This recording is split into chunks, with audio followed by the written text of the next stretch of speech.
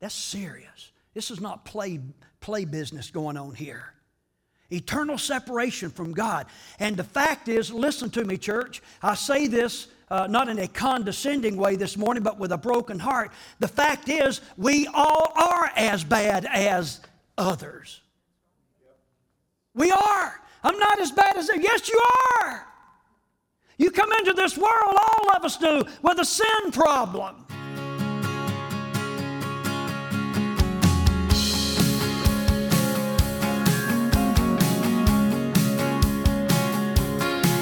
Lord God, you know all my ways. You know all about me, but still you came for me. Well, howdy and welcome to New Life. I'm Terry Knight, the pastor here at New Life Community Church. I thank you so much for turning us on, tuning us in. I trust, as always, that the Lord's going to bless you all over the place as we fellowship together here for the next several moments. Let me take just a moment and thank all of you that listen in from week to week. Very few weeks go by that I do not run into someone in and around town and they say, we listen to your program. A lot of these people I know, some of them I do not know. I don't know you personally, but it's certainly a privilege to be able to tell you about Jesus, and I really do appreciate the contacts. One of the side benefits of having this program is running into people around that say they listen, and I get to know them. And as far as I'm concerned, you're part of the family, a part of the New Life family, and we really do appreciate it. Continue to pray for us, if you would, please, as we continue to try to put forth a balanced Bible message about Jesus the Christ. And let me tell you what's going on here on this particular program. It's the back half of what we started sharing last week, and we introduced to you a group of people that's trying to trap Jesus. Some trappers trying to trap Jesus. They're using a woman, a poor woman that's just a pawn in their ploy, and one of the things I want you to understand is they're not concerned about that woman.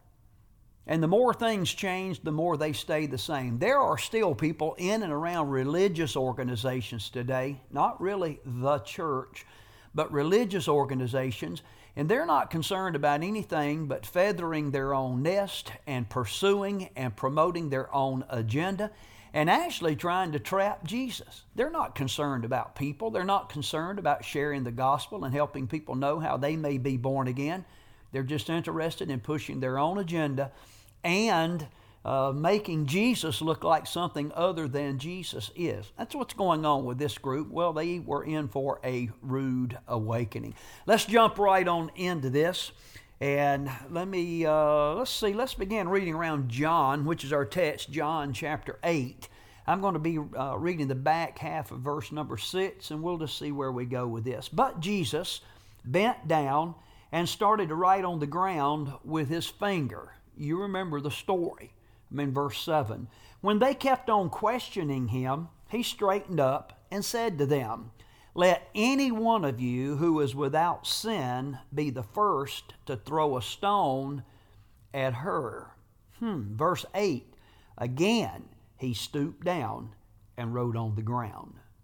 We'll see where we go with this. Let me pray for you. Father, I thank you for each one listening in. I pray and ask in the matchless name of Jesus that by your word you would speak to our hearts. Lord, teach us what we need to know. I pray you would correct us where we need to be corrected, admonish us where we need to be chipped away at and pruned in order to be more like you. We'll thank you for all that you do in Jesus' name. Amen and amen. Hey, you give a listen. I'll be back here in just a little while to wrap things up. God bless.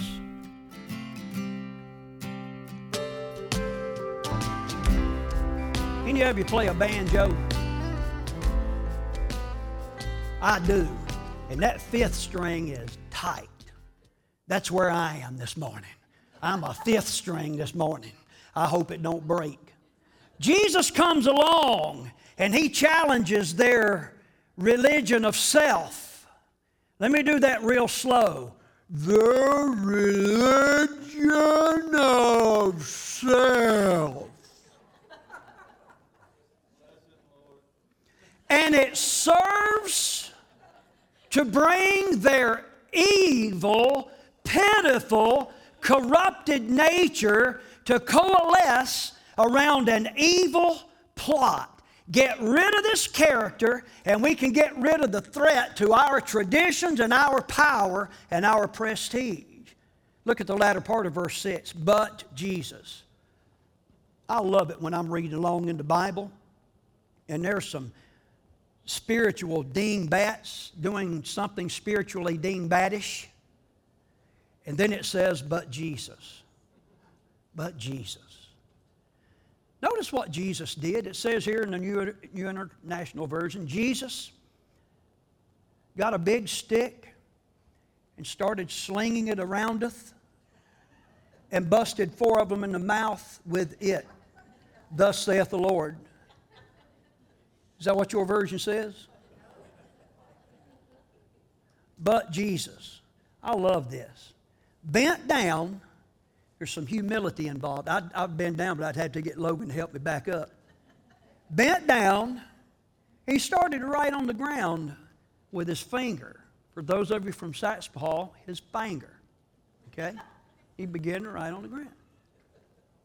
And as he did this, these people are ready to go. They're trying to catch him. They've got a plan that they've hatched. And he's bent down, doodling on the ground. And it says in verse 7, when they kept on questioning him, they just kept gouging, kept pushing him. What saith you? Answer us. He straightened up and said to them, let any one of you who is without sin be the first to throw a stone, to throw a rock at her. Again, he stooped down and wrote on the ground. Ain't that the coolest thing you done ever did here? That is just spiffy right there. These people screaming, carrying on, this disheveled, half-naked woman standing there in the temple, and he's down writing something in the sand. Now, alas, I want you to understand something. Her sin wasn't the only sin in question here. Jesus is about to get to down to the nitty-gritty. Fill in number 6 with me. We don't know what he wrote.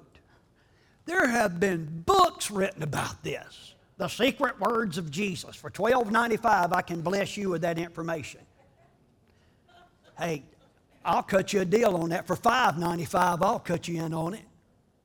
We don't know what he wrote. Watch this. But apparently they did. We don't know. I'm not here to speculate. I'm just telling you it was a brilliant strategy. And it must have been, again, I'm speculating, but it must have been connected to their personal sin. What else could it have been? This sobering truth, watch this. This sobering truth has to be confronted by every soul from every generation. We all have a sin problem. I talked about that earlier. And if you haven't figured it out yet, sin is the problem. Sin doesn't evolve from problems. Problems evolve from sin. Sin is the problem. And will you consider with me, say yes, thank you. Sin is the great equalizer. Pastor Terry, what in the world are you talking about? From God's perspective, sin is sin, and there are no degrees or graduations. Man says, watch this, man says, I'm a sinner. I know I'm a sinner. So what? I'm not as bad as he or she. Isn't that what we do? I know I'm a sinner, but I'm not as bad as he or she. Jesus Christ said this through Paul. The consequence of sin's affliction is eternal separation from God. That's serious. This is not play business going on here. Eternal separation from God. And the fact is, listen to me, church, I say this not in a condescending way this morning, but with a broken heart. The fact is, we all are as bad as others. We are. I'm not as bad as them. Yes, you are. You come into this world, all of us do, with a sin problem. You're all that bad. And listen, you might, everybody say might, you might just eat through this life and be rewarded by a lesser sinner for being a lesser sinner. I mean, they might give you a certificate, but that status is not recognized by God. That's not recognized by God. I got a plaque here in my office, preacher. I want you to see it. Some heathen presented it to me to prove that I'm less of a heathen than he is. I think about these things. Aren't you glad you pay me the big bucks? In fact, Jesus illustrates, if you think that your sin can be less condemning to you than another person's is to them, he illustrates that we need to think again. He says, you're like a man having a plank, a 2x4 in his eye, attempting to remove a little speck of sawdust from another man's eye. Isn't that the dumbest thing you ever did here? Mm-hmm. Jesus thought so. Verse 9, at this, speaking of the artwork in the sand and the inquiry, the first among you, the sinless one among you, throw the first stone. Those who heard, the teachers, the Pharisees, began to go away one at a time. The older ones first. The assumption is the wiser ones first. The more experienced ones first. Only Jesus was left with the woman still standing there. I love that sentence. Listen to me, church. This is a little parentheses. Sometimes it may come down to you just there with Jesus. But you can know Jesus will be there. Jesus left standing there, just her and Jesus. Now listen, in this moment of sober introspection by which Jesus supernaturally engaged these accusers, for lack of a better way of saying it, he read their mail. And they admitted with their feet that it was they that had been caught, not just this woman. They had been ensnared in their own trap. We see that time and again in the Scriptures. The psalmist says, and this is from the Good News Translation, chapter 9, verse 15, the heathen have dug a pit and fallen in. Look at your neighbor and say, that's stupid. It is stupid. The heathen have dug a pit and fallen in. They have been caught in their own trap. Verse 10, Jesus straightened up. This is the second time he straightened up. When Jesus straightens up, you better pay attention. Jesus straightened up and he asked her, woman, where are they? Has no one condemned you?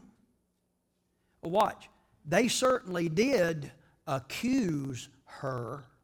There's a process here. But obviously, they lacked the standing to condemn her. Are you hearing me, church? She was accused, but they lacked standing to condemn her. He says, where are those people that come in here to condemn you, your accusers? After all of that, Jesus turns his attention to this pitiful woman. And by all indications, she is a victim of an evil plot. What happened to your accusers? Is there anyone left to condemn you? And I do want you to keep in mind that he's speaking of a legal court case that lawfully required accusers and those who were attempting to condemn someone. You could not be stoned. You could not stand for condemnation, beloved, without bona fide witnesses. So it was very significant what he asked her. Where are those people that accused you? Is there nobody to condemn you? Verse 11, she says, no one, sir. Jesus says, then neither do I condemn you. You've been accused. There's no grounds for condemnation. Neither do I condemn you. I'm not going to proclaim your guilt over this without a legal reason to do so. I will not be trapped. Fill in number 7 with me. I want you to catch this, and I'm beginning to close. Jesus never dismissed the fact that she was a sinner. In fact, he confirmed it.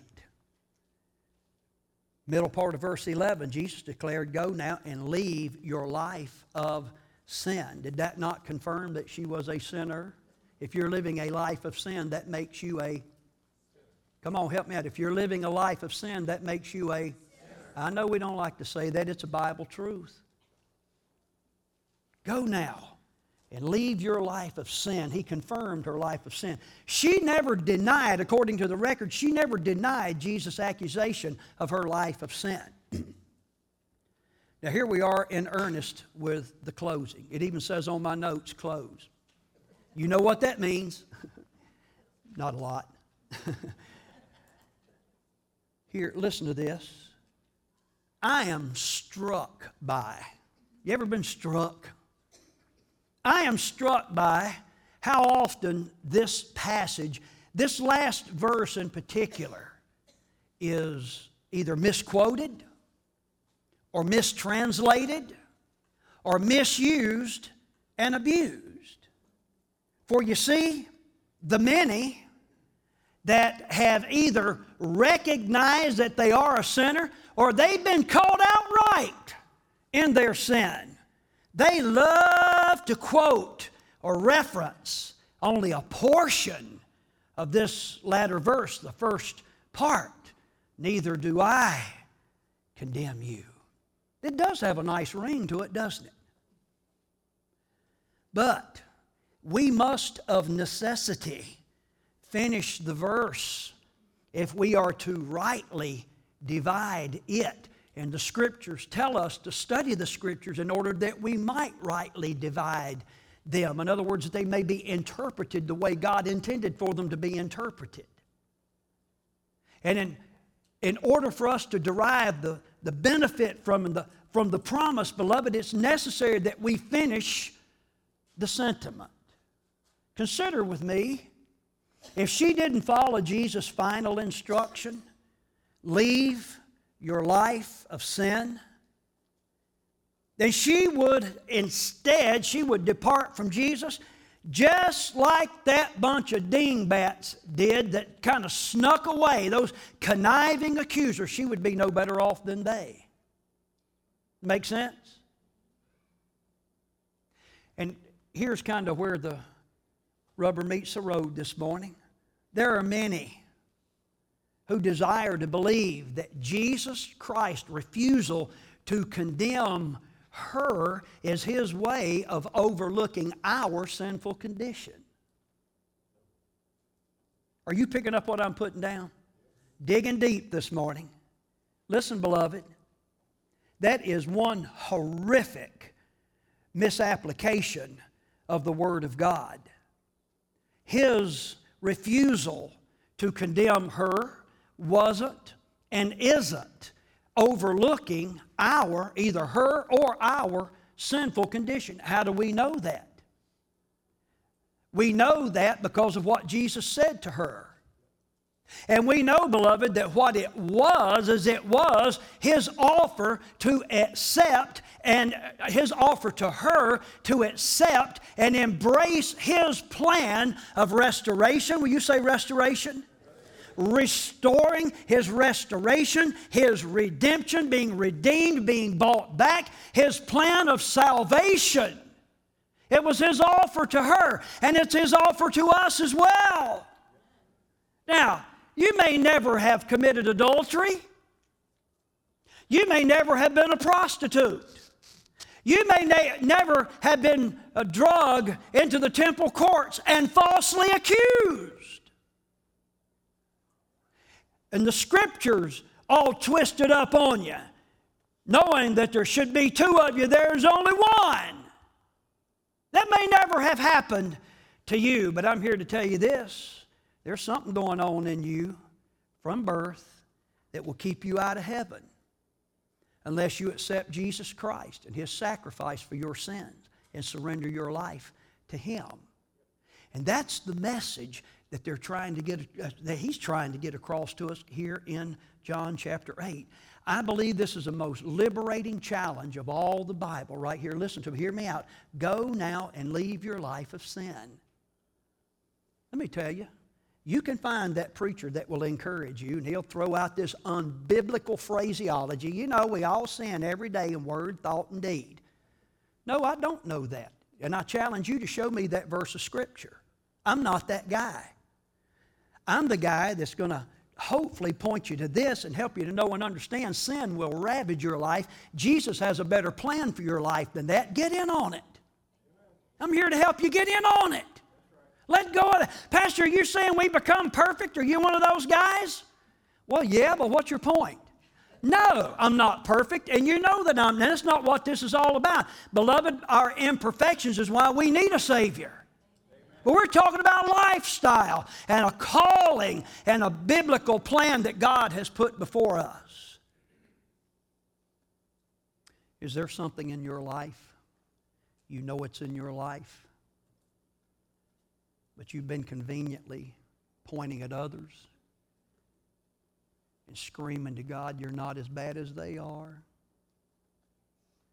You know that's not going to cut it with our Heavenly Father. Can you be encouraged to confess that thing? Get it out and repent. And find freedom to live a lifestyle of holiness, walking according to God's plan. Is there some area of hurt in your life where perhaps you have been falsely accused? Can you be encouraged to know there's one that knows the truth? He knows it all. He is the truth, in fact. If you look around, He'll be there. And I can tell you this. If you connect with Him by Holy Spirit power, and you follow Him and you live your life according to His commands, which means you love Him. That's what loving Jesus is, keeping His commands. And soon enough, as you sow that kind of seed into this present existence, the Lord will exonerate you. He will bring real friends into your life. He can pick up and will pick up the broken pieces and put them back together again. Isn't that great? You might look around and say, well, where are those that accused me? I'm not sure where they are, but I know where I are. I'm with Jesus and everything's all right. Praise the Lord. Perhaps this morning as we've preached on this sensitive issue, the Lord has brought to your mind someone that may be hurting. Maybe it wasn't you that was falsely accused. Maybe you know someone else who was. They need a friend. They need some encouragement. They need to know that Jesus loves them. And sometimes the only way people are going to know that is if we serve as His hands and feet and arms and heart. Whatever the case this morning, I encourage you to take that to the Lord in prayer. If you need to be forgiven, confess your sins. He'll forgive you. If you need to repent, for goodness sakes, repent. Turn and go the other way. Leave that lifestyle of sin. If you've been hurt, look to Jesus. If you know someone that's hurting, go with Jesus. Sit down with them. Talk it all over with them. Help them to know that they know that they know that He didn't come to condemn, He came to seek and to save that which was lost.